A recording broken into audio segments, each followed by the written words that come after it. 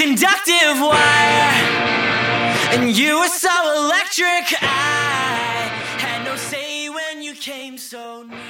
Hey everyone, welcome to Geekdom is Back. We are talking all about 2018 in film with Mitchell McDonald today. Mitchell, how are you doing? I'm doing great. I just woke up, got a very big day ahead of me. I have nothing going on today.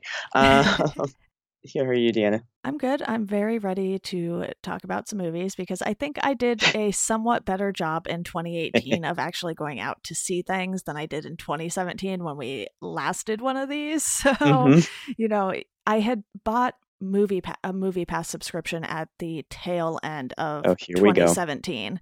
So it was one of those things where at the end of the year I fit a bunch of stuff in, but the beginning part of the year not so much. So having a movie subscription service thing in all of 2018 made it a better year for me for movies. Yeah, definitely. I think the beginning of the year always starts out, there's not a ton of movies anyway, so especially right now in January, there's nothing out unless you count all of the award stuff that's getting wider and wider releases that people are trying to catch up on. But as far as new releases, I'm looking at the calendar and I'm sheesh. There's not a lot. I don't even know what's coming out. I just know the Lego Movie 2 is coming out in February. That's the first thing I'm excited for, and there's some other stuff. But it's kind of, since I watch a lot of the smaller indie movies, I don't really know which ones of those are going to be the ones I want to see until later in the year, or summer at least is when those really start to hit, weirdly enough. So, but yeah, I have Movie Pass too. I had it for the since it launched, and I still have it. I'm really the only person I know who's still consistently using Movie Pass. Everyone else has kind of moved on. Yeah, I moved on to the AMC A-List. It's not the closest theater, but it's only 3 miles away, so it wasn't a huge deal. I just go over there and go see everything. And that one gives you 3 movies a week, but you can also use it for IMAX and Dolby and not pay a difference. And 3D, I guess, but I have never wanted to go see a movie in 3D, so, But yeah, that is our quick update on movie subscription services. I don't even really know what to call them, so that's what I'm calling them. That's fine. I think that's good. The AMC one, we also found out yesterday, you get a priority. You get your own line when you go to the theater. They have your own line for tickets and for concessions, which we took advantage of because my friend just switched to it and we went to an AMC last night. But yeah, we just found that out, so that's fun too if you want to feel superior. They advertise it literally at the beginning of every single movie now too, so it kind of amazes me that people go to AMC and don't have it. Yeah, I wonder how long it's going to stick for, that one, if MoviePass really is about to disappear. How long they're going to be oh, do we still need this? We killed the main competitor. So, but I think he said that at least for this year it should be fine. So that's cool. Yeah, definitely. And I think it's just one of those things where you kind of just have to wait it out. I got too frustrated with MoviePass. It was you can only see it at this time that you don't want to go. Yeah, it's bad. I don't know why. I don't know if I should be putting this out there, but for some reason mine is still working for I think it has something to do with I canceled my subscription and then restarted it. But because I had the year, and then once I restarted it, it just works for every screening of every movie at most theaters. Nice. And I don't know why that is, and I hope it doesn't stop. But and it doesn't it doesn't limit me to 3. I don't know why this is happening. I'm the only person that I know this happened for, so I can't really. I'm sorry, but I'm gonna ride that out until whoever fixes that glitch. Yeah, I think we could go ahead and jump into our list now, though. You did a top 20, and I did a top 10. So I am going to let you start. Why don't we do your 20 through 15, because we do have some overlap there between my top list and my honorable mentions, so I think that is a good place to start. Yeah, we can just talk about the movies that we liked. We can just spill out our list, but really we can just talk about whichever ones that we both liked, or whichever ones we really want to evangelize to each other, Okay, so starting at number 20, I have Widows, I have Searching at number 19, then Avengers Infinity War, Teen Titans Go to the movies, Shoplifters, and Mission Impossible Fallout. And I think a bunch of those are on your list. Yeah, it's funny that Widows happens to be my number 2, but I think I just really liked heist movies this year. I don't know what it was between that, Ocean's 8, and even including Solo as a heist movie. It's like, I was like, yes, I am having a fun time watching these, even though, they might not be super great. Obviously, I thought Widows was better than the other two, but I think a lot of that had to do with the casting in that one. Mm-hmm. And oh my God. Yeah. It was just fantastic. I was like, I love everything about this. And I just want to note real quick, out of my top 10, there's only one that is rated 3.5 stars that I kind of pushed ahead of a couple that I had rated 4 stars, and that's A Quiet Place. And I think it's because I like that movie more than I thought I did. And now that I've had lots of time to sit with it, I'm like, maybe I need to go change that rating.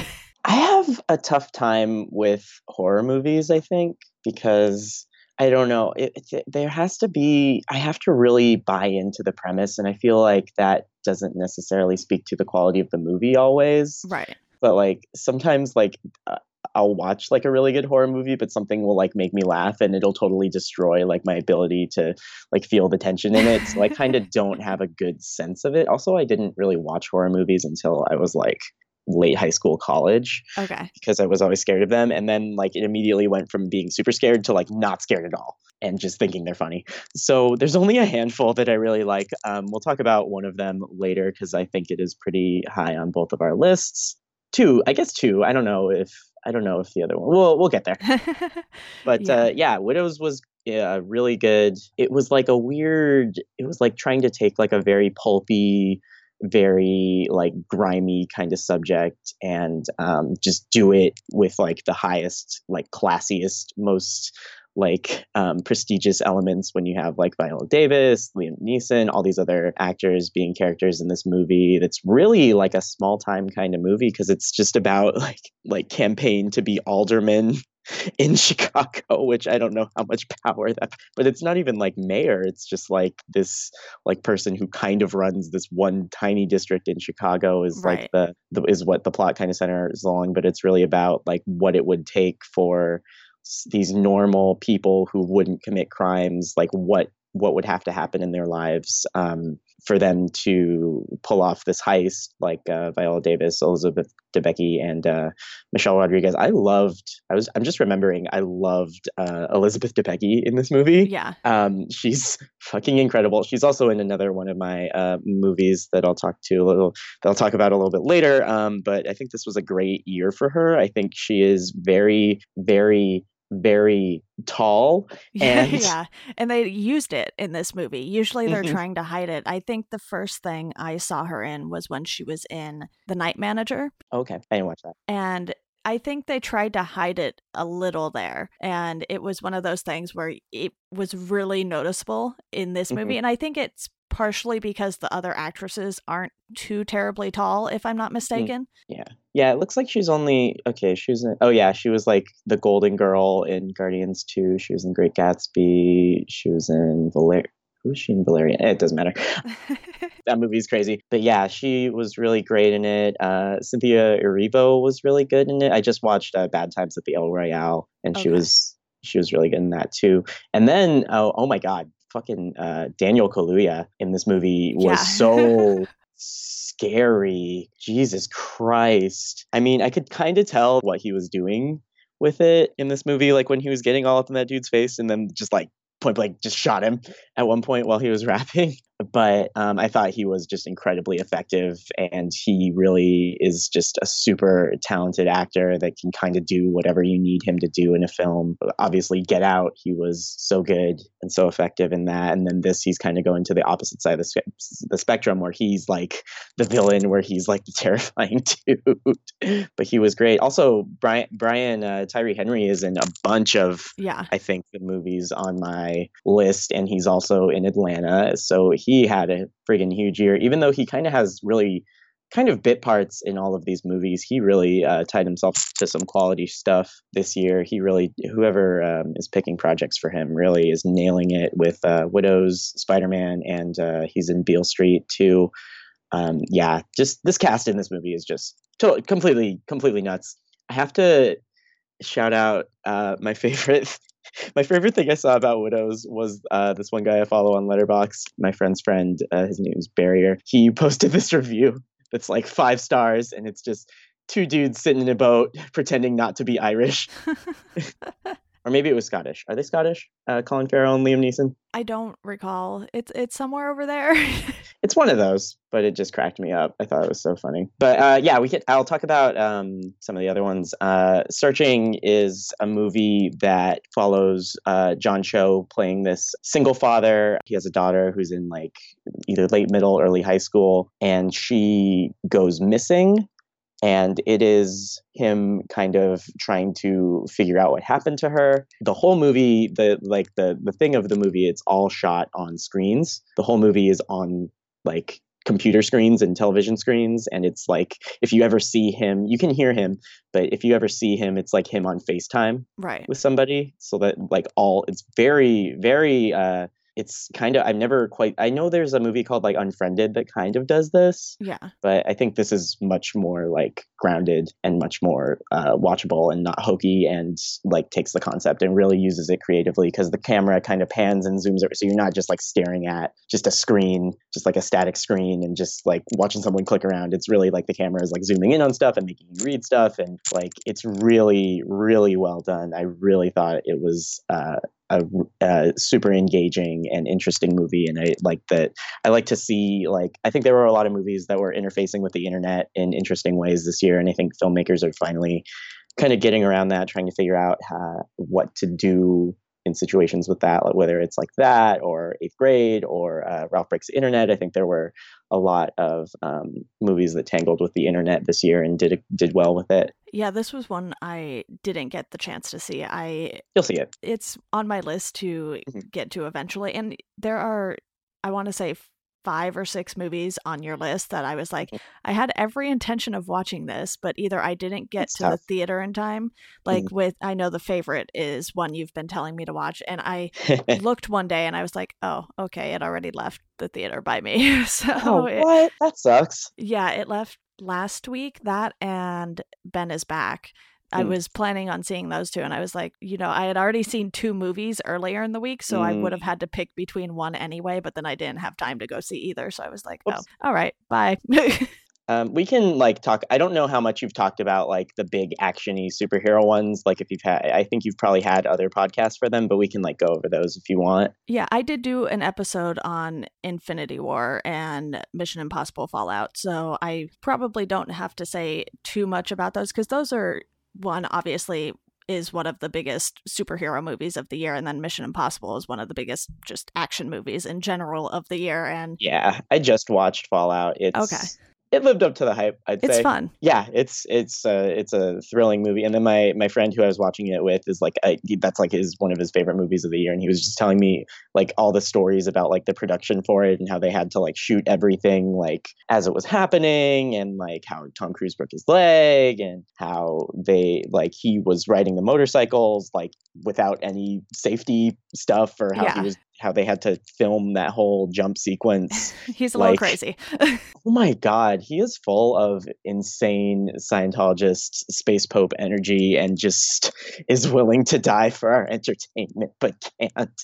Yeah, that's basically the gist of it. And I think the one that I really want to talk about quickly here, though, is Teen Titans Go to the Movies, because I enjoyed that movie way more than I thought I would, and it made my honorable mentions just because I was lazy and didn't do a top 20. But if I did a top 20, all of my honorable mentions would have been in there. Oh my God. So I love Teen Titans Go. I think it's reminiscent of, now Aquaman and Wonder Woman have shown that they can like actually make hit movies out of their characters without Zack Snyder. But I think that between Teen Titans Go and Lego Batman last year, I think that like DC was just kind of trying to just be like, okay, well, our huge hits aren't going to work, so maybe we can make hits out of movies that just completely take them to task and completely just parody those movies, because that's what Lego Batman and Teen Titans have kind of done, and it's just been so fun and funny to watch these movies. Teen Titans Go, I was really excited for when it was coming out. I hadn't watched the show, the new show. I had watched the old show because that was a big thing in my generation. I really liked it, but I kept seeing trailers for this, and I was like, this looks fun. And then I watched it, and it's very hilarious. It's kind of like, I'd say it's like Looney Tunes for superheroes, or like Deadpool for kids, is how I would kind of sell this movie, because a lot of people I feel like have this negative view of Teen Titans Go, especially like people our age, because they grew up watching the original Teen Titans show, and this is it's weird for a show to get rebooted and come back aiming younger.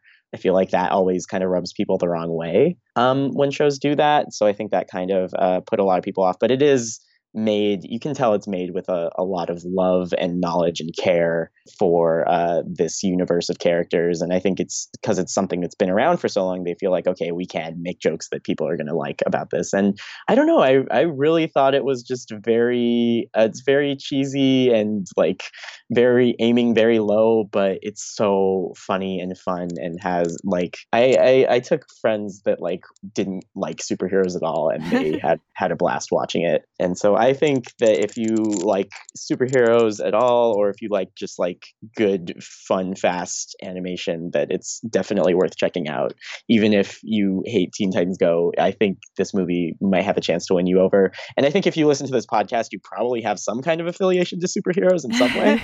So I think that if you listen to this podcast, you could watch it, even if it's just to be a completist. But I think it'll surprise you. Yeah, absolutely. And I was literally sitting in the theater just laughing so much during this movie. And it's so funny, and it moves so fast. Yeah, I would definitely watch this one again, probably. Yeah, if it ends up on, like Netflix or Hulu or something. I haven't looked for it specifically, but if it ends up somewhere and I'm just bored one day, I could definitely see this just being put on in background noise, background entertainment.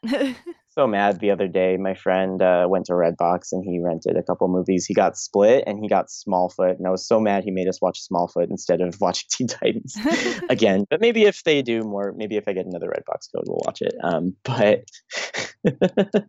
other stuff in here quickly. Shoplifters is a Japanese film that is about, it's directed by Hirokazu Koreeda, and it's about this very impoverished family that finds this young girl kind of outside by herself, and kind of takes her in, and it's kind of about their family living in poverty, and it's like a very wonderful, emotional, like very humanistic kind of journey that you go on with them, and just how like their family like was brought together. Everyone kind of has their different story, and they've all kind of found each other, and it's really sweet. And I think it's one of the movies that it was just nominated for the Golden Globe for foreign. I think it would have won if Roma weren't in there, because Roma is really the big movie for go-to awards movie this year. But I think it was really wonderful and really heartwarming and very emotionally poignant. That's a great movie. Check it out if you can. There was another one called Burning that was out that I also saw. That's a Korean film. It's very different, but both of them were some of the better. I also saw Cold War, which is the Polish, I think, nominee. I don't know. All these will probably be in talks for the foreign film Oscar. They were all really good. I could have interchanged. Like I was looking at my list, and like my number like 17 through like 25 could have all been interchangeable. There wasn't really a lot separating them. I just kind of put the ones I wanted to talk about and that. So yeah, check that out, and then we can move on. Should I do my 14 through 11? Then we have Madeline's Madeline, Sorry to Bother You. Number 12 is Game Night, and number 11 is The Tale. Did you see those? I have Game Night in my top 10 because I thought that movie was hilarious. I meant to get to Sorry to Bother You, but yesterday I ended up editing podcasts for like 7 hours and just didn't manage to get to that one, because I thought I was going to get to Black Klansman, but then I checked HBO and it wasn't on there. I thought it was. Maybe I just made that up at some point, or it was there and then it left. But then Sorry to Bother You was on Hulu, so I was like, oh, maybe I'll check that out, and it just did not happen. The Tale is one that's on my watch list, And I don't know anything about Madeline's Madeline. I think it's on Madeline's is on Canopy and Amazon Prime, I think. Okay. I'll talk about that one for just a quick minute. It's a hard movie to talk about, but it's very where do I even start? This is a weird one.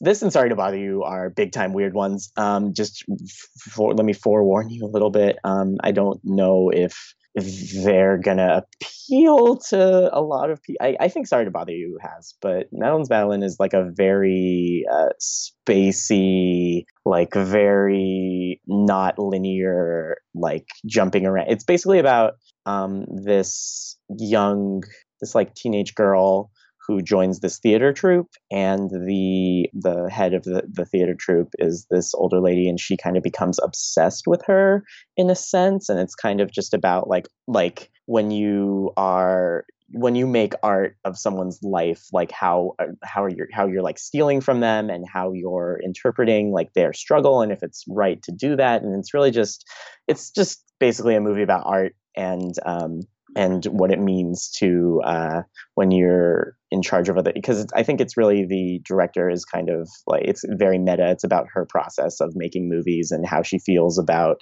taking other people and inserting them into that. And it features this just really spellbinding performance by the lead, the teenage girl. Her name is Helena Howard, and she just really goes for it in this movie. It's very hard to describe, but it is really, if you're into like art films or movies that tangle with that at all, I think that this is definitely worth checking out. It's kind of one of those where you'll be like, well, I don't know what to rate that kind of movies, but yeah, I'd say definitely worth checking that one out. I really enjoyed it, and I probably should watch it again because I'm having such a hard time putting words to it. But yeah, it was very good. And then Sorry to Bother You is this friggin' gonzo movie that's like really addressing like what it's like to live in this like post-capitalist nightmare. It's very,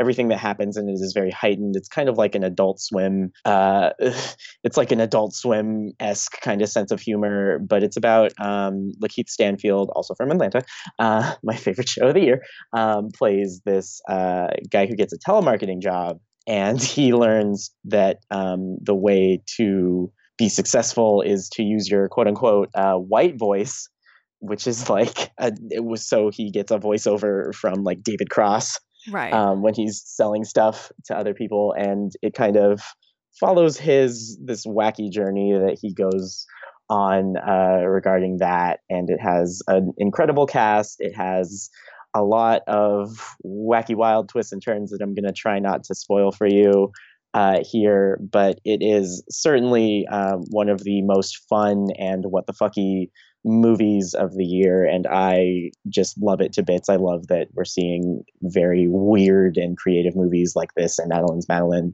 in the theaters this year. And this got like a weirdly kind of big release. Like I saw it at like one of the bigger theaters by me, and I thought that was really tight. But yeah, Sorry to Bother You is one of my favorite comedies, one of my favorite just like critiques of capitalism going on right now. And it really feels like the director is Boots Riley, who I think is like a former, or maybe he still is, a rapper. And he really, if he made a movie like it was the only movie he was going to make. Like he made a movie like he was robbing a bank. He crams so many ideas and flourishes and different weird shit into this movie that I hope I'm not overstating it, but it is quite a ride. And it also has Armie Hammer in it, who plays like a Jeff Bezos-esque CEO character that's really fun. Steve Yeun is in it. It's great. That movie rules so hard. I don't think it'll be for everyone, just like Madeline's Madeline, but I really enjoyed it. Oh man, we are taking up so much time and we haven't even gotten to the top 10 yet. Holy shit. It's fine. Before we dive into the top 10 though, I have a couple on my honorable mentions list that we don't necessarily need to talk about, and those two are Ocean's 8 and Halloween. And like I said, I enjoyed heist movies, so that's why Ocean's 8 is there. And Halloween, I guess I like horror more than you do, so it's one of those things where I felt like it was a pretty good continuation from the original 40 years ago. So it was just something that I think a lot of horror fans were going to get into, regardless of, how well made it was. And obviously they could do a lot more with a movie like Halloween in 2018 than they could in 1978. So definitely looked a lot better. Right on. Yeah, I haven't seen any of the Halloween movies, so I'm not a good person.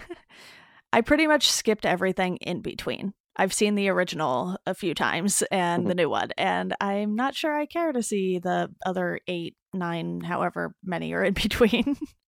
Yeah, the thing about horror movies is I feel like a lot of them is bad. I think I only like ones that have like really, really good stories or are very like serious and shot well and just have all those things, like a couple of movies that we'll talk about later, and like It Follows, or like something like Cabin in the Woods, which is very meta, and stuff like that. I guess we can talk about Game Night, but that movie is great. Yeah, I literally spit a ton of water out laughing during this movie, and then I was banned from drinking water because I literally just like couldn't. I tried so hard to swallow the water, and I was like, "This is not happening."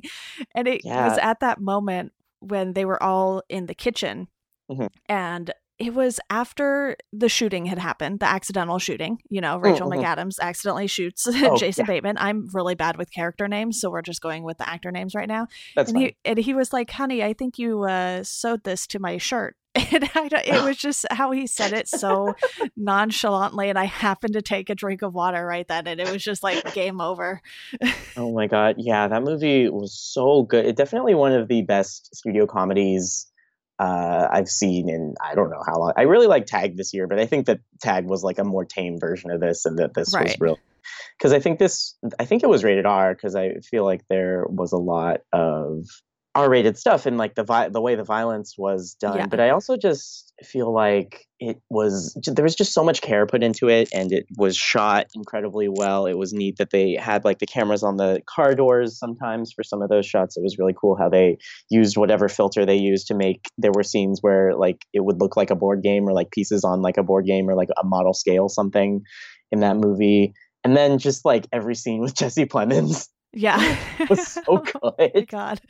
Oh my God. And did you know that it's the same dog from Game Night and Widows? Oh, wow. That is amazing. I did not know that. The little white dog. It's the same dog.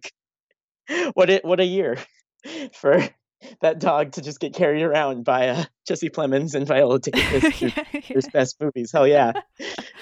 Yeah, I really hope that they continue doing more movies like Game Night too. I think it's just something Hollywood really needs right now. And even if it's not going to make, 100 million or whatever at the box office, it's one of those things where I think we need movies like this and A Quiet Place that aren't as big budget, but they just sort of take audiences by surprise. Mm-hmm. Yeah, I think it's just people taking a lot of care and like just putting a lot of effort into these movies. And that's not to say that like, I'm sure every movie that gets made has a lot of care put into it, but just really sincerely trying to be creative with what you're given, even when it's like these big studio movies, I think is really important. When you see people like Game Night or Annihilation or something, or like Spider-Man, not to spoil anything, but when you see people really pushing what they can do and taking these creative risks that really work out, I think that's super rad and really important to furthering movies and to things being good for movies and stuff like that. But yeah, we gotta. I'll just say one word on The Tale. It is on HBO. It's a very, very heavy watch, but it is very, very essential. It's written, I think, and directed by the subject of the movie. It's about her kind of revisiting her childhood and realize that she was like groomed to be in this like disgusting kind of pedophile type relationship with this older couple, and it's just her, like, she thinks back and she's like, oh, that wasn't that bad, and then she's like looking at all that stuff and she's like, oh fuck. So it's really good. Laura Dern is the star of it. It's her. She plays like the present day version of herself, and then another girl plays like the past version of herself, and it's kind of cut between like her search and then the actual events that happen, and it's like really heavy, but it is like a complete tour de force from this first time. She directed documentaries, but then she directed this movie, which is about her own life. So check that out if you want. It's not for the faint of heart. It has some very it has the stuff that entails what I just said in it. So if that is going to upset you, maybe don't watch it, but I definitely highly recommend it. Yeah, it's been sitting in my HBO watch list for a while, and it's hard to convince yourself, like, okay, this is the movie that I'm going to watch tonight. Yeah. It's definitely. And there are a lot of movies like that came out in 2018. It's just like, okay, I'm going to need some time. And because I had been watching The Sopranos for the first time too, I was like, oh, wow, this show is so heavy. And it's like I would get through a season in like a week or so, and then I would need to take like a 2 or 3 month break in between seasons and then come back to it. So it was one of those things where I was like, all right, I just finished The Sopranos. I need some light movies to watch here. But I do want to get into our top 10 list, and we can just go back and forth here. And obviously we have some that we've already discussed, but your number 10 is one that I have wanted to see, but I haven't noticed that I think it's finally in the theater by me. So it's getting a wider release right now. I think like the last week or this week, it's going to definitely I think it's going to be at a lot of the theaters. Yeah, so I think that will be one of the things that I watch this month for sure. But your number 10 is If Beale Street Could Talk. And you mentioned Brian Tyree Henry also being in this. And like you said, he's just having a great year. But you saw this, so I will let you talk about it a little more in depth. I'll talk about it a little bit.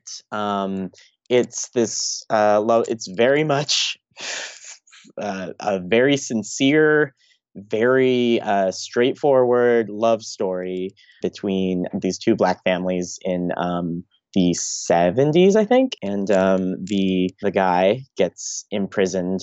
He gets accused of committing this crime, and he gets imprisoned right as the woman finds out that she is pregnant, and that is kind of the thrust of the story. I don't think that's a spoiler.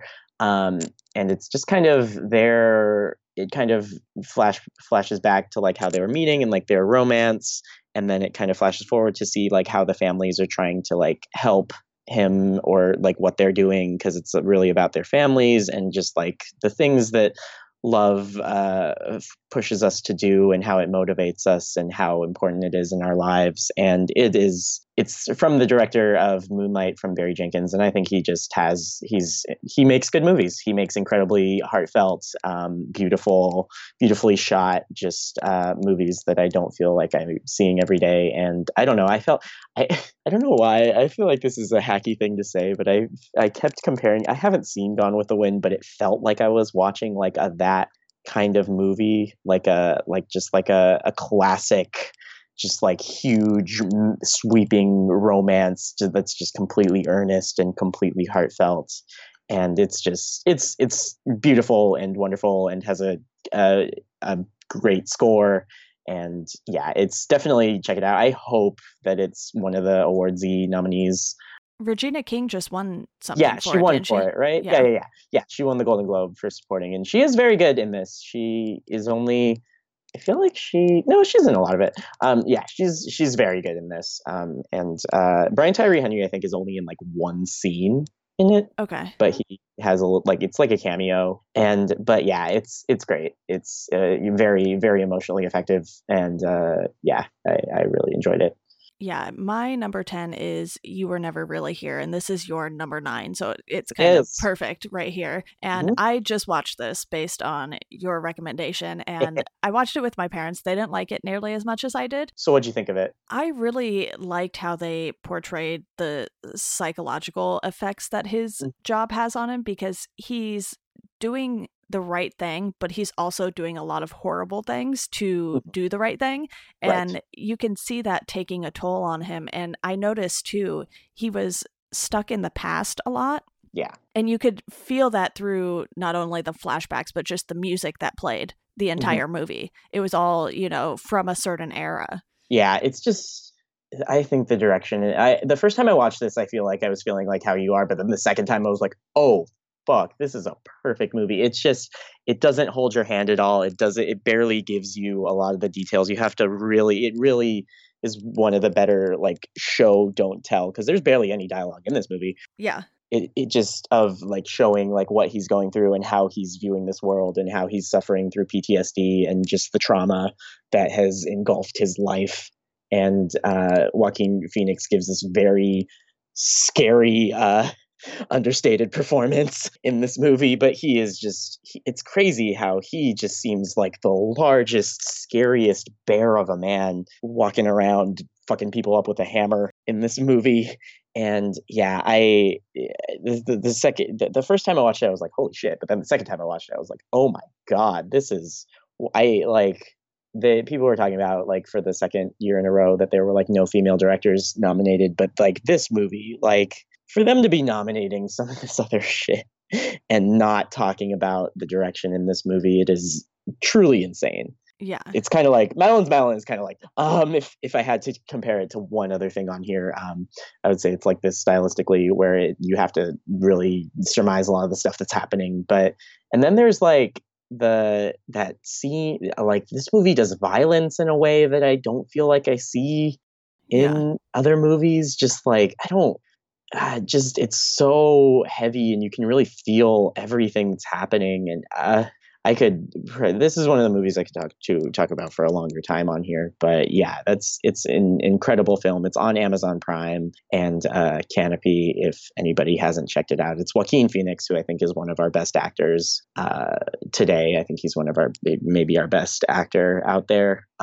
And yeah, what an incredible, affecting film. I like that it wasn't a super long film either. It came in just under an hour and a half, and it's so rare to see that these days. Most movies are pushing 2.5 hours, especially the superhero movies. I think, the next Avengers movie is going to push nearly 3 hours. Ooh. So it's one of those things where I like that people are still able to write and direct movies that don't need to be stretched out to hit that 2-hour mark. I feel like back in the 90s or so, there were a lot of hour-and-a-half movies where you could just sit down and get through something quickly.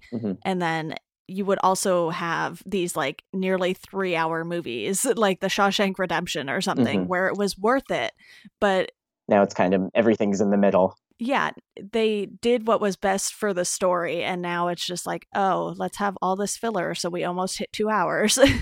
Yeah, and there were like a lot of movies that I would be watching this year that would like be like acclaimed or something that I'd be excited for, and they would just go on for like this week I watched Bad Times at the El Royale and what was the other one?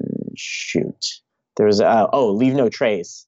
And like and I watched Mandy pretty recently too. And like all those films are like really good and have really great things going on in them, but like could have cut at like a half hour out of any of those and they would all be so much tighter and so much better. And it's just like, I know those aren't huge studio movies, but just like whenever I see a movie that's like 90 minutes, I'm just like, it's like I'm already like here for it. I'm like, thank God. It's just, and that movie just uses every second of it. So it's like cut to the bone, but it still is so effective and it still works and it still gives you everything you need for this movie. Yeah, like that, like You Were Never Really Here. So good. Watch it twice. Yeah. So going down my list, we talked about, we mentioned Fallout. We talked about Game Night. Can I talk about Minding the Gap? Yeah, that is one that I just saved to Hulu. And so I haven't got into that one just yet. But yeah, so quickly here, though, 9 on my list is A Quiet Place, which another movie, very little dialogue. So, and then like you said, Fallout and Game Night, 8 and 7. So your number 8 is Minding the Gap. And that one I've been hearing a lot about. So I'm very interested in just sitting down and watching it hopefully soon. I think this weekend I'm going to try and catch up on some of the things that I can just sit at home and watch and then, figure out what will be in theaters next week, because like you said, if Beale Street Could Talk, that's sort of hitting a wider release now. I'm also still waiting for Destroyer to hit a wider release. Yeah, I don't know if what the release for Destroyer is going to be like. I just know it's at the Landmark right now. Yeah, and I think I would probably count that more as a 2019 release. I know it came out on Christmas in like LA and New York, and that was it. But it's one of those things where I think a couple of these movies actually show up under 2017 on some lists. Like I know First Reformed is one we'll get to. And when I did my 2018 movies list, it was like not on there. And I was like, oh, that's because it got its release in 2017 technically, but it didn't come out in theaters and like a wider release until 2018. So we're kind of fudging some dates here. Yeah, it's because like they have all these film festivals, and then they'll screen these movies, and then studios and then critics will see them and rate them then and be like, oh, this is the best movie I saw this year. But then they don't actually get wide releases because they have to get bought, they have to get distributed, whatnot, until later. So yeah, I think a chunk of the movies will not necessarily line up because people on Letterboxd are very specific about that and whatnot. Yeah. But yeah, quickly, Minding the Gap is this documentary about 3 friends, or you could say 4 friends, who are all teenage skateboarders in this like Rust Belt town. I think it's in Illinois. I forget exactly the town, but yeah, it's about these 3 kids that kind of ended. One of them decided to start filming them. Bing decides to start filming them, and then he kind of just traces these themes of like abuse and like troubled childhoods that run through their lives. And it's like, it starts out about him just like making this movie about his friends, but then it morphs into like this investigation of like cycles of abuse and childhood trauma and poverty and post-capitalism. And it's just a friggin' gut punch of a movie that is just so emotionally devastating. I would say that anyone could watch this movie and take something from it. Just like, what you don't have to care about skateboarding. If you care about humans at all living in America this year, I think Minding the Gap is an essential watch. And it's you gotta check it out. I think you'd really not necessarily enjoy it, but really feel it. Yeah, it felt along the lines of mid-90s to me, but in a different style is what I gathered. I feel like mid-90s is writing this movie because mid-90s I feel like is just kind of taking like a feeling and trying to construct a whole movie about it. I feel like the plot was so kind of like ramshackle in that movie that it wasn't great. It was more just like a feeling in an era. Whether this movie actually like has a story and traces these people's lives over years and like sees them struggle with way more detailed. And it's shot so well because like he knows how to shoot the skateboard footage, but he also like is really smart about. There's this scene where the filmmaker is interviewing his mother, where it's like cutting. She's like, they have like all the lights set up for like a traditional interview show format, and then it's like cutting between her and him, like just sitting behind the camera. And it's, oh my God, it's wild. Yeah. But yeah, Minding the Gap, probably the best documentary I saw. I think it's really the only one it's the only documentary in my top whatever. So yeah, check it out. It's on Hulu. It's really something. It's really, I hope it wins the award or whatever. Judging by my love for the Tony Hawk games Once Upon a Time, I think this is definitely something that's right up my alley, because I would go to the Huntington Beach games and watch all the skateboarding there. I've gone to the X Games. I don't want to undersell it, but it's honestly not really about skateboarding. It's more, you'll see as you watch it, but it's more about what skateboarding means to them and how it has brought them together than it is like about like doing skateboarding, which I feel like mid-90s was more about doing skateboarding, or trying to anyway. But there were parts in this movie that were like so heavy that I was like, oh my God, go back to the skateboarding, bring back the skateboarding, please. I like things like that though, because it's kind of like sports documentaries. I mean, obviously skateboarding is now an extreme sport, I guess, but you know, I love watching those things where you just get the chance to see and feel how everyone felt while playing the sport, even if it's not directly about the sport. So this is definitely going to happen this weekend. Yeah, I will update you. Sweet. Oh yeah, I'm excited for you to watch it. Let's go to your number 7 because it is Oh. also my number 3 because we've already talked through my 10 through 7 pretty much. My number 7 is Annihilation. I have a very interesting relationship with this movie. I actually saw it at a preview screening like last summer of 2017. I saw it at a preview screening. Was it even actually finished by then? It was. Okay. Well, it took so long between that and then when it was actually released that I don't really remember, but I pretty much feel like I saw the same movie. I don't feel like anything really changed between it, which is cool. I know sometimes they'll show previews and there's still like green screen in it and everything like that. So I was just curious, but that is interesting that it was done so far ahead of time and it still didn't come out until 2018.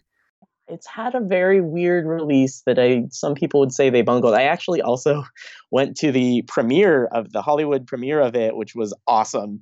In Westwood, and we saw Natalie Portman. She was like talking to these people sitting behind us, and we were freaking out. But yeah, Annihilation is this. It's from the director of Ex Machina, and it's this wild sci-fi drama that involves this all-female team of scientists led by Natalie Portman. It's Natalie Portman, Gina Rodriguez, Tessa Thompson, and who is the Jennifer Jason Leigh. And it's them kind of going into this like alien area, that's like a swamp called the Shimmer, where everyone's DNA starts to get wacky.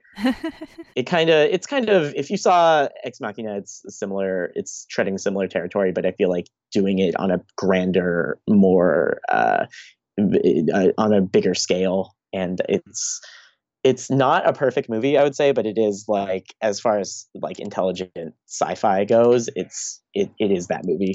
It is so kick-ass and it is so creepy and like, I don't know. Do you have anything else you want to add?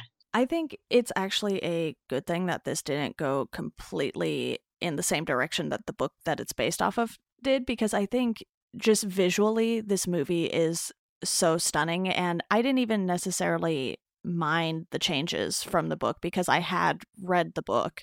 I don't remember if I did so before or after the movie, but I did so at some point. I forget when I read things because there's so many to remember, but it's one of those things where I think as far as visuals go, this is probably my second favorite movie visually of 2018, and the first one we are going to talk about later because it is on both of our lists, but it was just so stunning, and I think they did put together a very nice cast for it. And I feel like anything that Tessa Thompson is in now is automatically just getting like an extra star from me. So you want to talk about people having moments. She just is in everything right now. She's in the Creeds. She was just in Thor last year. She's in Sorry to Bother You.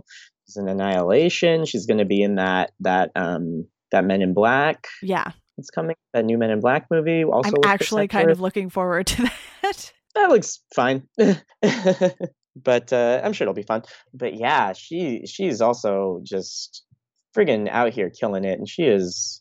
Yeah, I feel like every time I see her, I'm seeing a completely different character too. Like she played, like her character in this versus her character in Creed or in Sorry to Bother You. It's like and then jumping to Thor to Ragnarok too is like just she's really one of our best young actresses, I would say, and she's really seeing she's in these huge franchises now and isn't afraid to be in like weird movies like Sorry to Bother You or Annihilation. Just rules. Yeah, absolutely. My number 6 is Love, Simon. And to me, this is the present day John Hughes, basically. It's like a love song to John Hughes in 2018. And I just thought it was really well done, and it sort of hit all of those emotional beats you were expecting it to hit. And with it being more modernized, it wasn't quite as cheesy as some John Hughes movies can be when you go back and watch them now, which I've really liked. And it hits on topics that I feel like movies are starting to hit on more now. So Yes. it just really felt like it sort of got out front of that. And Greg Berlanti was involved with this movie, and I don't know when that dude sleeps, because he does like all of the CW DC shows, and Oh he my does God, Blind yeah. Spot, and I don't even know what else he's doing, but this was something that was refreshing to see. And it kind of reminded me along the lines of watching Lady Bird the year before. And you sort of just get this really fun coming of age story that still hits you with all the feels, basically. Yeah, no, I really liked Love, Simon. I think it was like, it's number 28 on my list, but it's like in that like kind of trough of movies that I really, really enjoyed, but didn't like put as one of my favorites. But yeah, I think for what it is, it's like kind of the best possible version of what it is, like as a cliche like teenage rom-com, because I thought that it actually was legitimately funny. It had like a great story. The lead was good. The issues that it dealt with were topical, and I think it did a very good job at what it was. And I think it really, people loved that movie earlier in the year. It was I definitely enjoyed it. I think as much as I could enjoy it, which is saying something, because I was watching it, I was looking at trailers for it going, but yeah, my friend made me go watch it, and we had a really fun time. And I think it's and I hope it could be that movie for a lot of teens that are struggling with issues like this, or that movie that people watch with their parents just to be like, see, it's normal. They made a cliche Hollywood rom-com about it. It's fine. Yeah. And I think we saw a lot of that in the last couple of years. You've seen just like, whether it just like Hollywood figuring out that diversity is a thing and people will watch it, like whether it's with like Black Panther, Crazy Rich Asians, you just see a lot of these just like other groups getting slotted into traditional Hollywood movies. And I think that is cool. Yeah, and your number 6 and my number 5 have our highest ranking horror movie on this list. And I understand why this is something that would make your list, but Halloween wasn't necessarily something you'd be into, because this is definitely a different type of horror movie. It's not going off of one of the big horror franchises, which, you know, you have Halloween, you have Freddy, you have Jason, you have, you know, some other stuff, Chucky. There are a lot, like and there are a lot of movies for each of those franchises. But to get something like Hereditary in the horror genre is just pretty refreshing too. It's one of those things where you have this complete story, and it's a horrible, sad story. Oh my God. Too. And you add sort of this supernatural horror religious element to it. I don't even know what you would call it necessarily. There were so many things going into this movie, and you were like, oh, okay, wow, that was a lot to take in right now. Oh my God. And yeah, I'm glad you liked it, because I've seen a lot of people I've seen the ending and the way that the supernatural stuff, I'm not going to really spoil it, but like the way that the ending and the supernatural stuff is incorporated into the movie, I think cheesed off a lot of people. Yeah. Because it kind of, if you didn't expect it, it really goes there. It really goes to a weird place. And if you don't see it coming, it's really going to throw you for a loop, I'd say.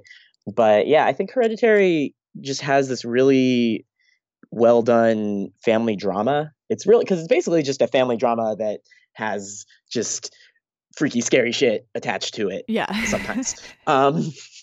But Toni Collette's performance in this is, oh my God, I don't know how I can look at her the same way again after the looks that she gave at me in this movie. She is, Jesus Christ. I saw this, I only saw this movie once, and I saw it in theaters, and it was the most, just watching this movie with like a full theater was just like the most tense thing I think I've ever been a part of. The ending is so, like, when she's, well, I guess I am spoiling it, but there's a couple scenes where she goes demon-y, and like she's like scurrying across like the roof or the ceiling, or where she's like creeping across. She's like, there's a scene that's one of my favorite shots of the year where it's like him, and it like just, you sort of just, she's just hanging from the ceiling in the corner of the room, and the teenage son is in front, and it's just goes on for so long that you just want to die. Yeah. Until she finally pops up. Oh my god, yeah, Hereditary I think is 5 star. It's like it's a masterpiece for the horror genre, I think, and it's a debut.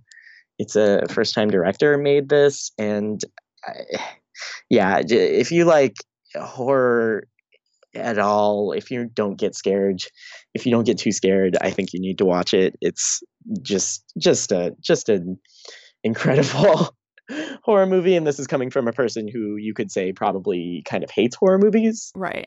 But yeah, just the and I think I was kind of on board with all the stuff. I don't know how much we haven't really talked about it, but how much you were on board with like them setting up like the logo of the cult, the insignia, or how the people show up, or all that weird stuff that happened. Did you see it coming? Did you kind of see the twists and stuff, or what did you think? I think as soon as Ann Dowd's character sort of saw the light in the medium and everything like that, it really reminded me of the role she played in Leftovers. Okay. So I was like, oh, okay, I think I know where this is going based on that, because it was a similar role for her, but she does play a different character. You know, there's that loss in the Leftovers, and there's that religious culty crazy group. So it really felt like her character was going along those lines again. And, you know, when Toni Collette notices the welcome mat and makes that comment, oh, my mom used to make those. Mm-hmm. And then you sort of get to piece things together along the way. And I think that gives you everything. But yeah.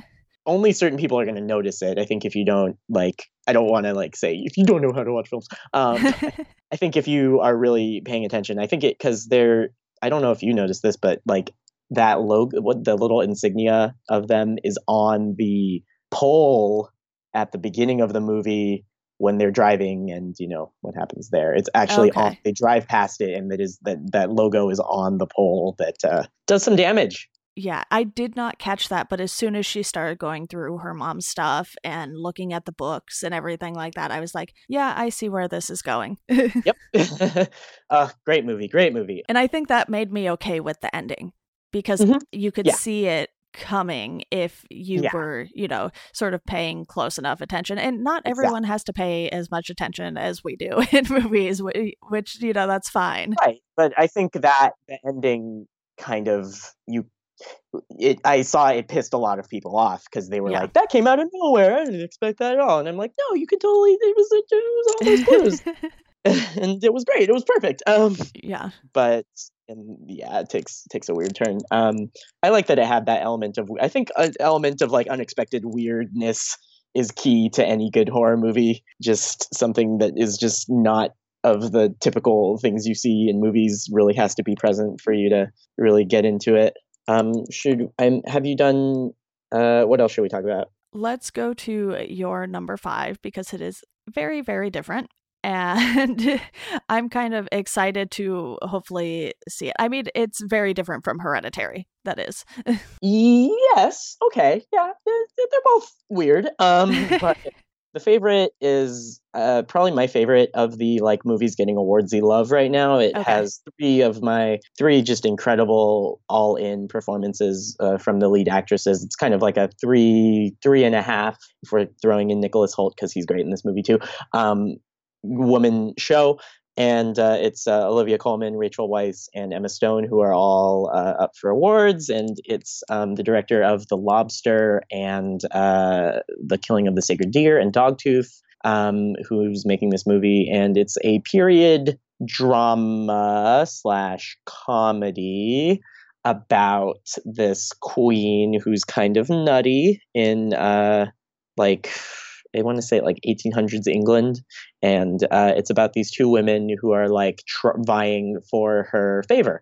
They're like vying to be her, because she's sort of cuckoo. So there's a lot. So they're kind of trying to take advantage of her and get to power. And it's very funny. It's very mean. It's very vitriolic kind of movie. It's the best. It's shot really weirdly. It has all these weird lenses and pans going on, and lots of weird medieval, I keep saying weird, medieval debauchery. Like there's a scene where they're racing ducks that's shot so strangely. There's a scene where they're hucking oranges at this dude who looks like James Corden. It's a perfect movie. It's another perfect movie. It's just a big crowd pleaser, I'd say, that I can't get enough of. The performances and just everything about it is the best. It's so funny. It's paced so well. Has the performances are great, and it kind of morphs into a kind of it takes a twist where it kind of turns into like a love story at the end, which is very interesting. It wasn't what I was expecting, because you kind of expect it to zig, and it's kind of zags. But The Favorite is definitely my favorite of the bunch of awardsy movies out right now. So check it out, Deanna. Yeah, this was, like I said, one of the ones that I intended to go see in theater, and then it just disappeared, and I was like, oh, okay, all right, that was fast. Yeah, it's weird. In LA, I feel like it's so different from everywhere else, because like movies will get longer runs. They'll come out here first. They'll come out multiple times. It's weird. And you know me, I'm too lazy to drive up to LA just to see a movie. I don't even want to drive up to LA to go to shows anymore. I'm just like, no, it's horrible. Who wants to sit in rush hour to go to a show for a few hours and then have to drive all the way back and spend more time in your car? I feel it, man. I feel it. Which it is nice that the AMC that's only a few miles away typically will get a lot of these movies. They just don't get them for as long. So I think we'll talk about some 2019 anticipated movies and movie goals as soon as we're done with this list. But, that's something I'm going to work on. But my number 4 is Black Panther. I just really loved how this sort of transcended the superhero genre. And it was just such a big movie. And even if, money-wise, Infinity War did better or whatever, I don't really care about that. I think Black Panther had a much bigger effect just in general. And it has one of the best villains that we have seen in, I think, pretty much any superhero movie since Heath Ledger's Joker, maybe. Yeah, I'd put him up there for sure. He's very charismatic, and Michael B. Jordan is Killmonger. He's kind of. The first time I watched the movie, I was like, wait, he's kind of right, though. Yeah.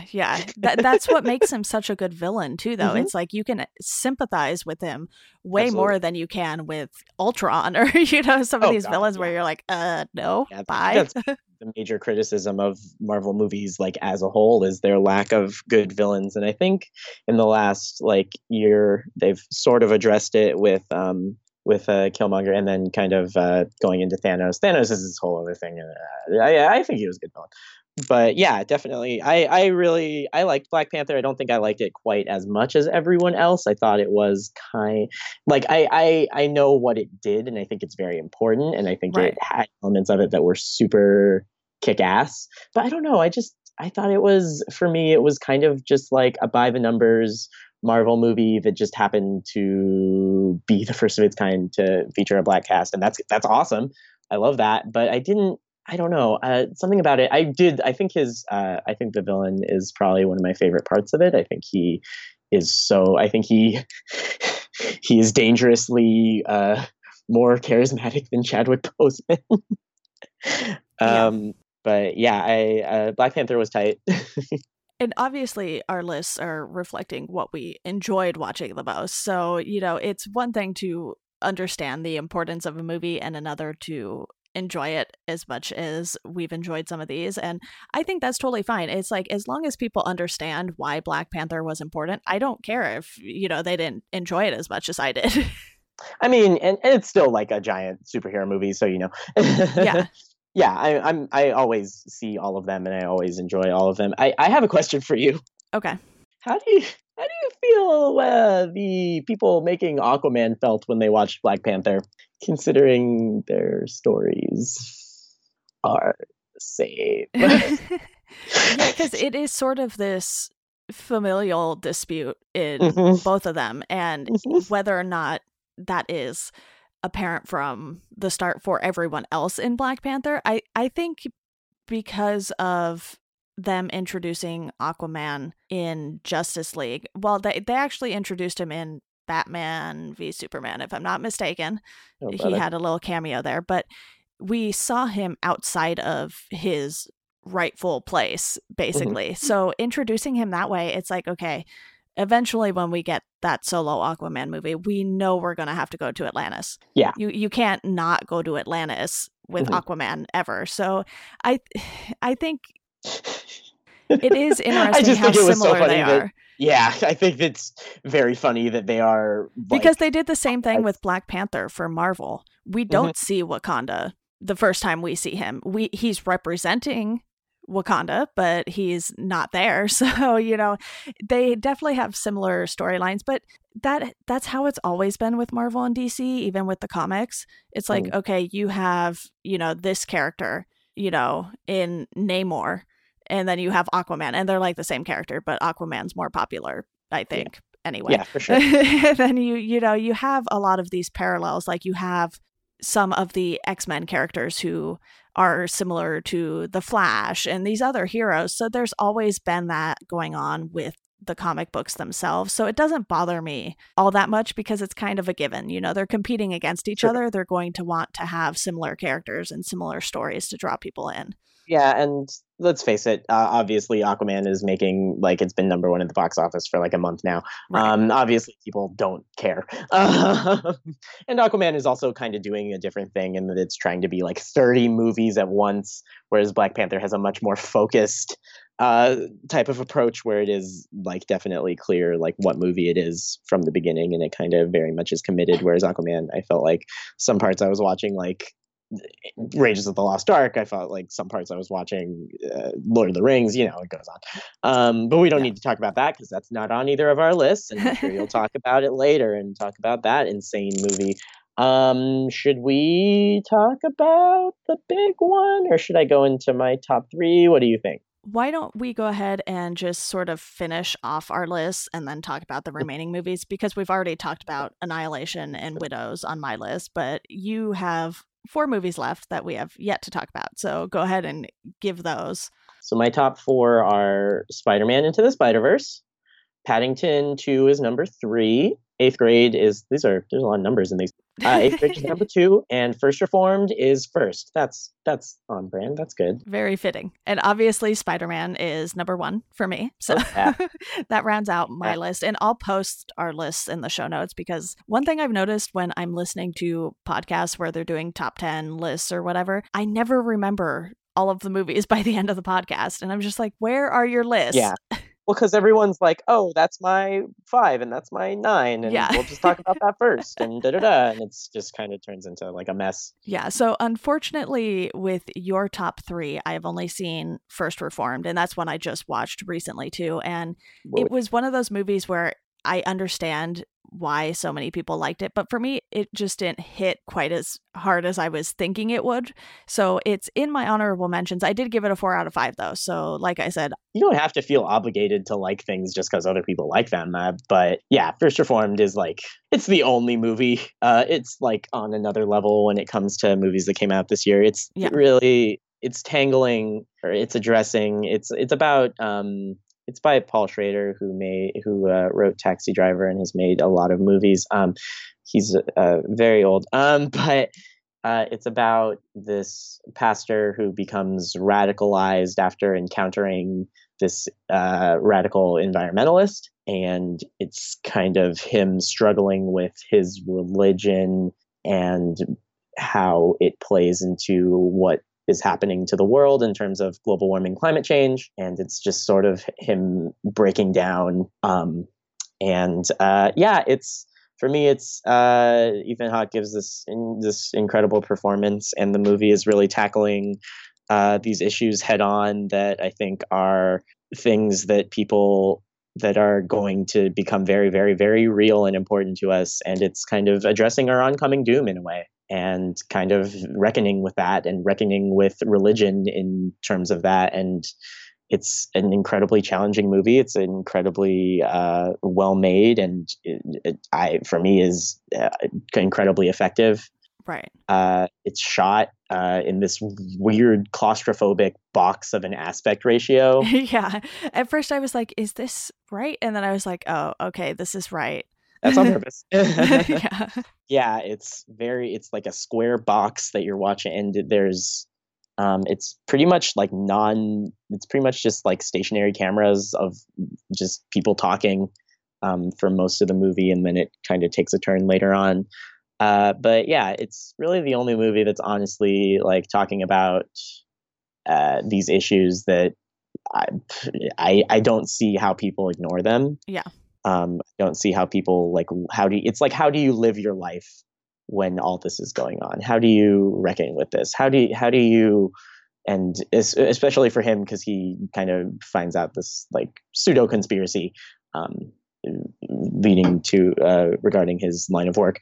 But it's like, how do you will God forgive us? Like how do you live your life? How do you deal with having children? How do you deal with having a career when like you're living in you have such an apocalyptic sense of the world? And I can see that not hitting everybody quite the way it hit me. For me, it's just like a mile ahead of everything else. Like from when I first watched it, I was like, this is my number one. And then that was in like June. And Yeah. they're like, I mean, I wish I could, like, Spider-Man is great in a completely different way. And what it's doing is so, like, I can't even compare the two. And then likewise with like Eighth Grade and Paddington 2 are also just, they're all such diverse movies that are doing different things and using different tools and telling different stories, and they're all so good and so important to me that I'm so blessed that we got to have all these movies this year. And there's such a, like, last year for me, my favorite movies were like the ones that were nominated for awards. It was like Shape of Water and Lady Bird and Phantom Thread, which were all like the awards movies, but this year it's very different. I don't like the awardsy ones as much, but yeah, that's First Reformed. Check it out. It's on Canopy and Prime because it's an A24 movie. Love A24. Yeah, I think for me, this was one of those movies where you could definitely see the psychological effects that it was having on the main character in a similar way that you could with You Were Never Really Here. And I think those two were kind of close for me. And I went with You Were Never Really Here just because I like the unique style of that one a little more than I liked First Reformed. And like I said, aside from Spider-Man Into the Spider-Verse, pretty much everything on my top 10 list, except for A Quiet Place, I gave a 4 out of 5. Mm-hmm. So I had a lot of 4 out of 5s this year, and I was very stubborn with 4.5s and 5s because I only gave a 5 to Spider-Man. Whatever. My freaking 15 through 25 were like all 4 stars. So yeah, it's, you know, we're talking about Letterboxd here, people. If you're not familiar, we'll also link to that because it's a wonderful movie app. So yeah, it's the best. Go on Letterboxd, follow us. But I know Eighth Grade is one that I missed out on. I think it was one of those things where it also had a weird release as far as a wide release. And I think I had Movie Pass at the time still when this came out. And for whatever reason, I was not able to. Was that during like the great Movie Pass collapse of pretty much? I think so. Yeah, when it just kind of stopped working for everyone at once. But this one is coming to Prime relatively soon if it already isn't up there. I didn't see it when I was looking for some of the movies to watch. I think it goes up on the 13th. It'll be on Amazon Prime and Canopy. Shout out A24 again. Yeah, they're on a roll. Yeah, Eighth Grade rules. It's directed by Bo Burnham, the comedian. Basically just a very honest portrayal of what being in eighth grade is in the current moment, what being a teenager is, how you deal with school, social media, just the social atmosphere of that movie, how the internet affects these young people. And it just features just this truly devastating and real performance from Elsie Fisher. She got nominated. She's like 15, 16, and she got nominated for a Golden Globe for lead actress, which is very deserved. That was like one of the only things I was stoked on for that. And it's just amazing how she can just turn on this like weird sort of confidence, but you also are cripplingly self-doubting and you're like trying to do something but you don't know how to do it, and she just is so real. It's like you're watching her real life. It's just like she can turn it on for this movie, and it just really, if you were a certain age, it really is such an accurate portrayal of like scrolling on the internet. I don't think I've ever seen somebody do, aside from maybe searching, somebody do scrolling on the internet the way this does it. And it's very funny. It's very rough emotionally, depending on how much you're going to relate to the characters and how much you grew up with this sort of thing. I know there were people that I watched it with that are afraid to watch it again because of how heavy it hit them. But it's a very wonderful, joyous movie. It's also another incredible debut directing a film for Bo Burnham, and it has a lot of his trademark sense of humor. If you're familiar with him as a comedian, he's truly a really talented director. I think he's kind of leaving comedy behind, and he's going to focus more on directing. And if it keeps giving us movies like this, I'm going to be so happy. You'll watch it, you'll love it. Go check out 8th Grade. It's going to be on your streaming services soon. Yeah, and I know you are upset with me about not watching the Paddington movies yet, so I will put that at the top of my list. Don't worry. I think Paddington 2 is streaming on HBO or something, but I don't think the first one is. The first one was on Netflix for a while. I don't know if they took it off. I can check, actually. So Paddington 2 is my number 3. It came out like a year ago. It's a wonderful, wonderful, beautiful, sweet, hilarious kids movie about a CGI bear. Yeah, it does look like they took it off of Netflix. That sucks. CGI bear living in London who make his I call him a superhero because his superpower is friendship and his weakness is everything. He gets into lots of shenanigans, and it's just this it's like a kids movie masterpiece. I don't know when I saw a kids movie that resonated with me like this, because it's just so beautiful and heartwarming and funny and sweet and has great inclusive themes at the heart of it. It also has this absolutely dynamite performance from Hugh Grant plays the villain.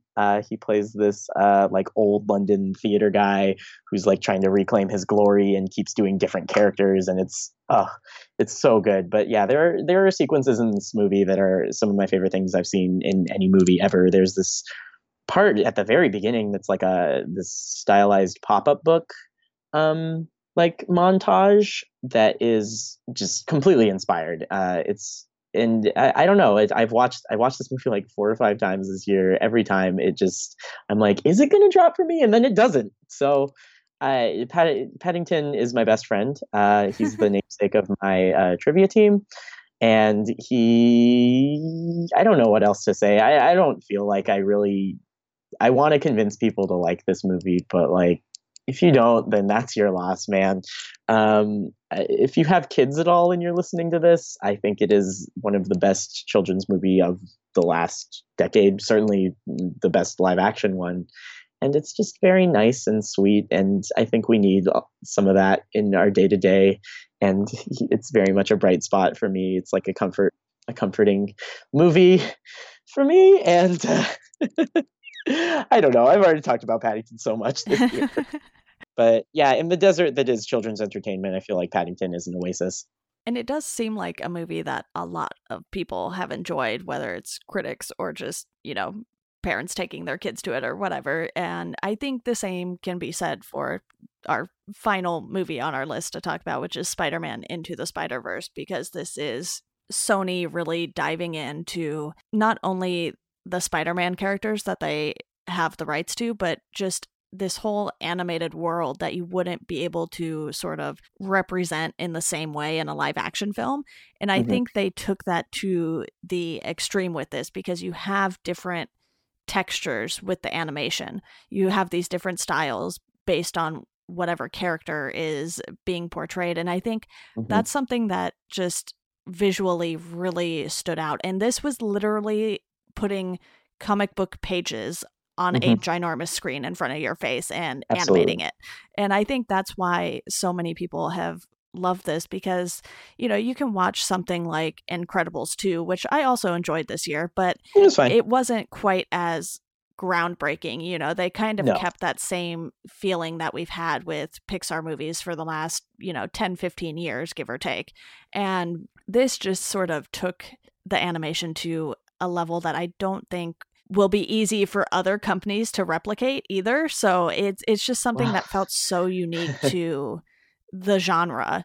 Yeah. Well, okay. So Sony they invented literally a new style of animation for this movie. They CGI'd everything. They CGI'd the entire movie, and then they hand drew over it in Adobe to create the look and feel of that universe. And they are trying to copyright that animation style, labor intensive as it may be. We'll see if they can do that. I hope they don't, because that's kind of evil. But yeah, I've never seen an animated movie that moves the way this one does. It's in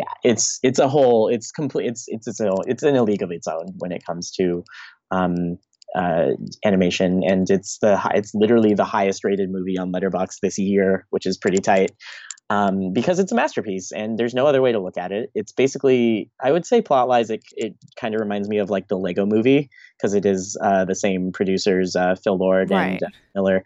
And I know that Phil Lord was really, when they got I heard that when they got kicked off of the Solo movie, that they really went in on this movie, especially Phil Lord, I think really took charge of the story of this movie and was really what made it work.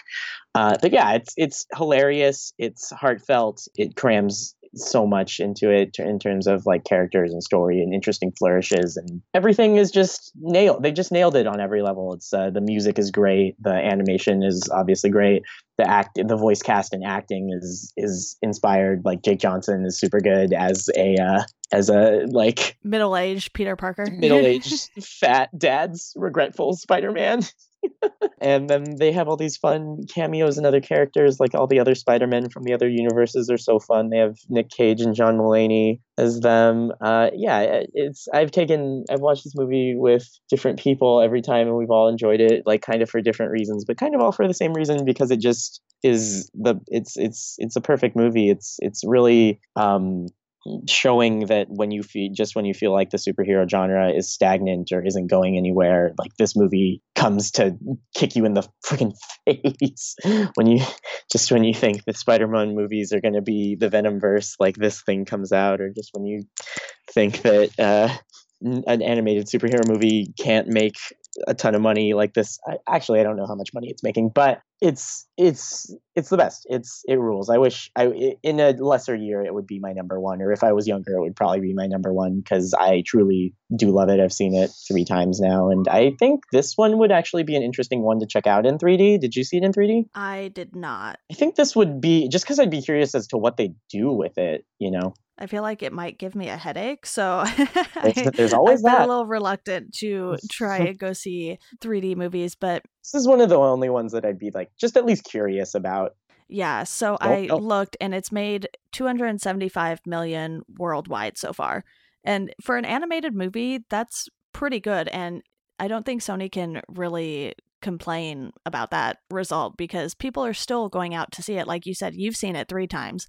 I've been tempted to go back and see it, but I'm really bad at watching things more than once. So that's okay. We'll watch it when it comes out on whatever. Yeah, I can definitely see people buying this one like crazy, just because it feels so rewatchable. Oh, absolutely. Every fiber of this movie has like, it's one thing I was thinking about. It's like the perfect combination of like having so many fan Easter eggs and having just being like total fan service at every, but it also like doesn't matter. Like none of it matters. And it's diverse too. I think that's something that really hits home, because you have, some Spanish in this movie and it's not even subtitled. And I actually kind of like that, because it's not enough for you to really need to know what's being said if you don't understand Spanish, but you get sort of this essence of what Miles Morales' home life is like.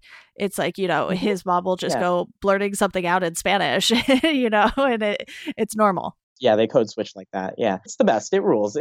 I think it's my favorite superhero movie, and it's not even close this year. Like, I think anybody who hasn't seen it in the theater should try to go out and see it in the theater, because I think that you need to let yourself have that at least once, just because it is like, it's literally something you've never seen before. I can't really say that about anything else on this list. You have never seen a movie that looks like this in your life. Yeah, it was so great. I was so happy when I went to go see it. Yeah, it kicks so much ass. It's the best. Yeah, well, we've been going on for quite a while here, so I want to quickly touch on the worst movie we both watched this year. Mine was some movie on Netflix that my mom and I decided to watch one night, and it's called Edge of Fear. It has several Prison Break alumni, so I was like, all right, I'll try it out. It was so bad. I was like, no thank you. Fear, I haven't even heard of this one. The Edge of Fear. Wait, this is like a oh, it is this. Okay.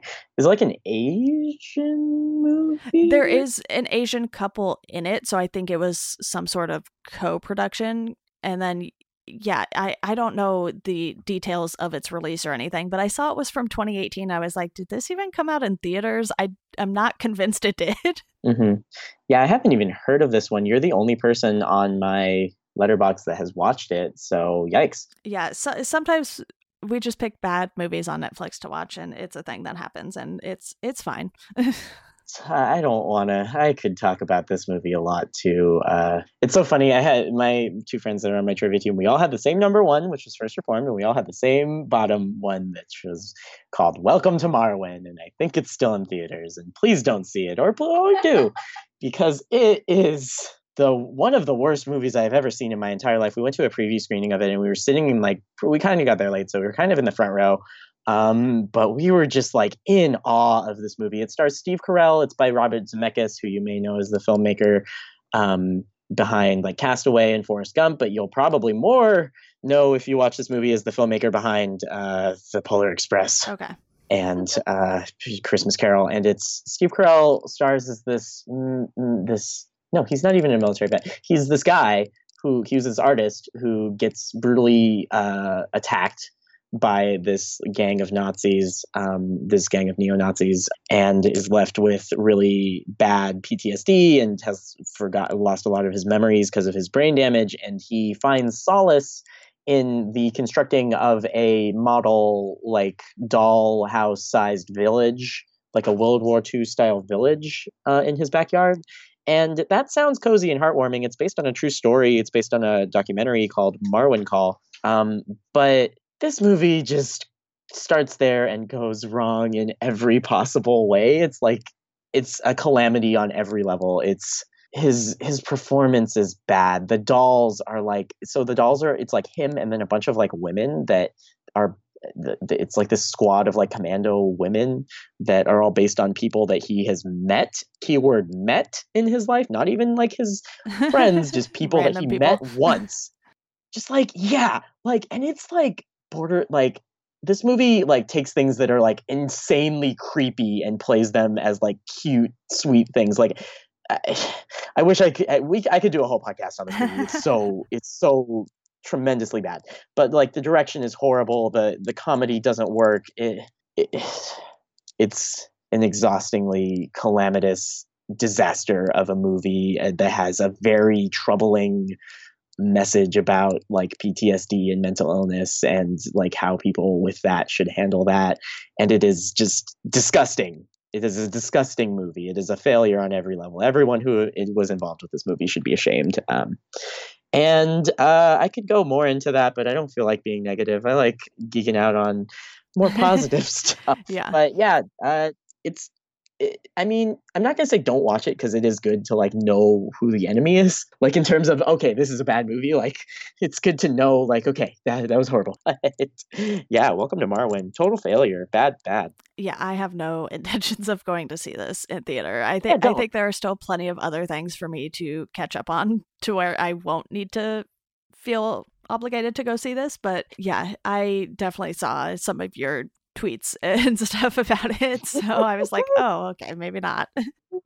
No, Welcome to Marwen. Oh my god. Yeah, I don't know if you do this or not, but I've been seeing a lot of people setting movie goals, and this is something I do more so with books. I use Goodreads and I'll set a goal in there for the reading challenge or whatever, but for me, I kind of just want to use my AMC A-list a little more than I have been. I've been trying to go at least like 3 times a month, so it kind of pays for itself because it's $20 a month, and I think it's going to go up at some point after I've had it for 12 months because I don't remember why, but it's going up like $6 or something in 7 months for me.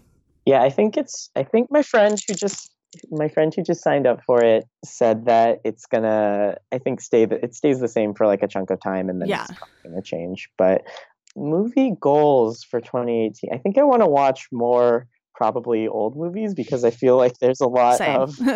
of directors that I am like, oh, I really love this one movie by them, but I haven't seen all these other movies, and I really want to sort of start delving into filmographies. There's a really good podcast I like called Blank Check, where they talk about they'll just take a director and then watch every movie in the filmography and discuss it. And I really like that idea, and it is one of my favorite podcasts. So I think that is a good tool to get me to like a good, because I can like watch a movie, listen to the podcast, watch a movie, listen to the podcast. So I think that's like a fun thing that I'll try to do this year a little bit more. My watching of movies is going to be directly tied to like how my movie pass continues, and if it cancels on me or stops working, which is very likely, or if I switch to AMC. So we'll see.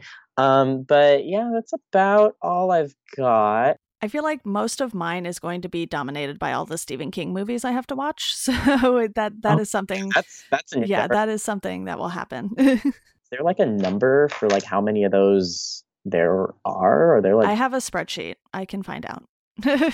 Good morning. Should we talk about I mean, I feel like I don't know which movies are going to be my favorite movies. We could just talk about like the big releases, which are like all Disney movies.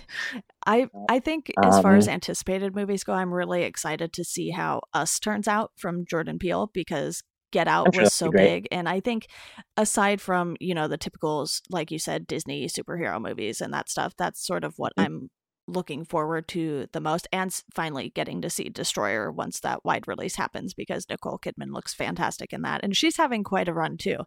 She's in that. She was in Boy Erased, which I wanted to see but didn't, and then Aquaman, which what a friggin' weird year for her. What a trio. Yeah, but I think that sort of goes to show that people are willing to, and that she's willing to take on these different roles, because from what I can tell, all three of those roles are distinctly different. From what I can tell, you're right. Yeah, and that's like coming right off of last year. She was in Killing of a Sacred Deer, Beguiled, and what's it called? Big Little Lies. Yes. So I still have to watch Big Little Lies. I have TV things that I need to get to as well.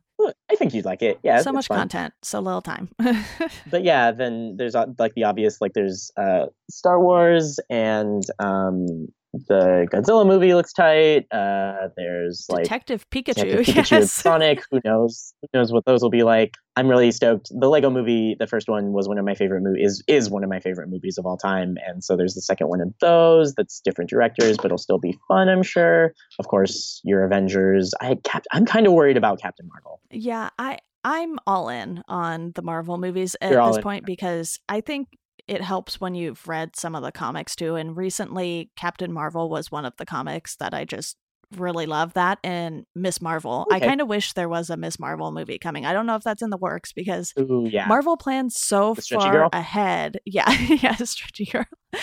Marvel plans so far ahead, though, that I think they have through like 2025 planned out or something ridiculous. Oh yeah, and they like haven't said like what any of them are. They're just like, there's 4 movies this year, 5 movies this year, 3 movies this year, 4 movies. Exactly. Just like, and they like can't say any of them until then the Avengers movie happens, which is pretty wild that it's such a safe bet that they can just be like, we're doing all these and we're not going to tell you anything about them until this other movie happens. Yeah, and I think 2019 could also be the year DC finally gets back on track a little more, if they nailed the tones of both Wonder Woman 1984 and Shazam, which I think they have a good chance at doing that. Is Wonder Woman this year? Is that this year? I thought it... Or it's 2020. I think I pushed back to 2020, yeah. What else is... Joker's this year, isn't it? With Joaquin Phoenix. Oh, God, that Joker.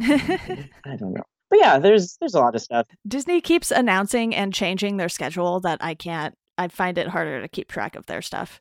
I just know that they have a truly overwhelming number of movies coming out this year that I can't even start to think about, because they're going to have Avengers, Lion King, which is probably going to be the biggest movie of all time, Toy Story, Frozen 2, Star Wars. Total monopoly of culture, Disney. But yeah, get ready for those. Get pumped. Go watch movies this year. Get your AMC, get your movie pass out. Go watch some movies. Well, you might be happy to know that there might be another Teen Titans Go movie this year. Oh yeah, I read that they're doing some kind of something. Yeah. I don't know exactly what it is. Teen Titans Go versus Teen Titans, and it just says late 2019. So who knows? But Shazam is in April, Joker October. Ugh, I want to believe in Joaquin Phoenix, but yeah, we'll see. Yeah, definitely. Well, Mitchell, I think we have covered a lot here. Oh boy. There are a lot of movies that we still didn't even talk about either, too. So, you know, I did do an episode on Venom, though, so that's covered. That's been covered. We didn't need to talk about it. Venom was bad and fun. Bad fun. Yeah. Movie. Oh, God. That was horrible movie, but so fun. But yeah, it was great talking to you, Deanna. Thanks for watching all those movies I told you to watch, and I'm glad you enjoyed them. I still have a few to get to, but I know you mentioned maybe wanting to talk more in depth about some of these. So, you know, I have to have you on the podcast more often. It's been months since we've done a podcast, and that was a total epic fail on my part last year. So I will text you about some potential solo episodes we can do for some of these movies. Cool. Love to. Awesome. And to our listeners, thank you for sticking with us this long. This is one of the longer episodes we've had in a while, but there was a lot to discuss. So I think it called for it. So, you know, sure. Hopefully they think that's true. Hopefully they agree with us. But if you've made it this far, thank you for listening, and we hope you enjoy the rest of your day.